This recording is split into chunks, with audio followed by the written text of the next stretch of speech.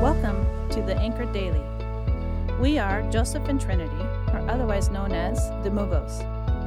We're reading through the book of Chronicles. Today we want to share with you 1 Chronicles 16, 23 through 25. Sing to the Lord, all the earth. Announce every day how he delivers. Tell the nations about his splendor. Tell all the nations about his miraculous deeds. For the Lord is great and certainly worthy of praise. He is more awesome than all gods. This passage of Scripture is part of a prayer of thanksgiving that David instructed after he had returned the Ark of the Covenant to Jerusalem. You might wonder, where was the Ark and why was it not in Jerusalem? Doesn't the Ark of the Covenant represent God's presence? And how did the Israelites lose it? Without getting into a long historical account, the Israelites lost the ark to the Philistines, who then returned it when they realized the ark contained the presence and power of God, which had brought plagues and trouble to the Philistines. The ark was kept in a place called Kiriath-Jearim during the reign of King Saul, who we know did not seek after the presence of God. So when David became king, he desired to bring the Ark of the Covenant back to the city of Jerusalem. So he gathered his mighty men, inquired of the idea from them, and they all concurred and concluded with him that it was a good idea to bring the Ark of the Covenant back to the city of Jerusalem. They built and put together a brand new cart, placed the Ark of the Covenant on the cart, and pulled it with celebration and dancing and singing towards Jerusalem. At some point during the journey, the oxen stumbled. The Ark of the Covenant started slipping. Uzzah reached out and tried to stabilize it. The Lord burned with anger over this act and struck him dead. David was angered and feared the Lord.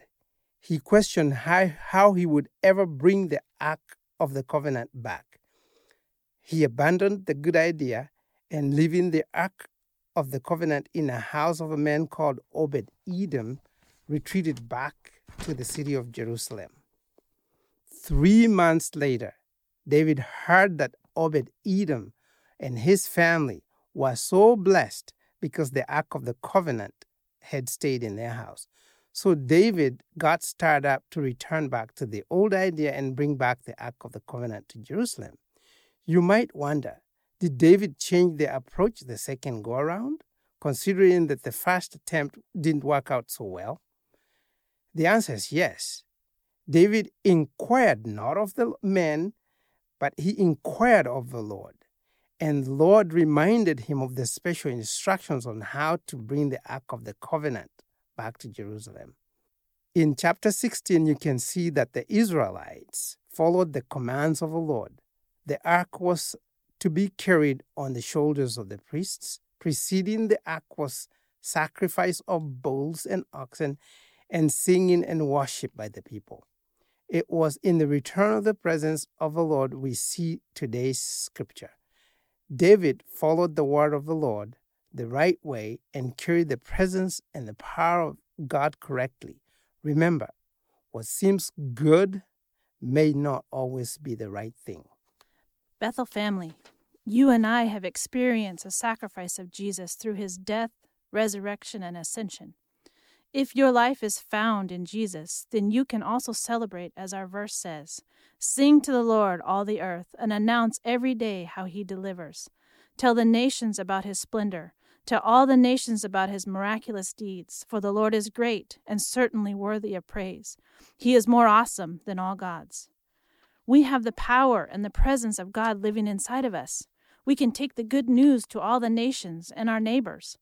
Let us be as David and humble ourselves, acknowledge where we might have built our own ox carts and tried good things, seek the wisdom and presence of God to direct our steps.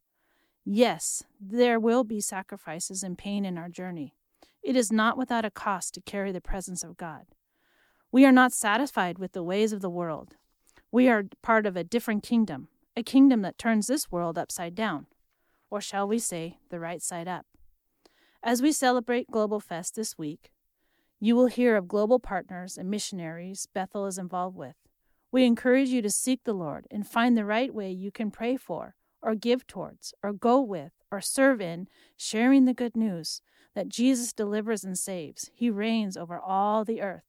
Let all the earth sing. Let us pray.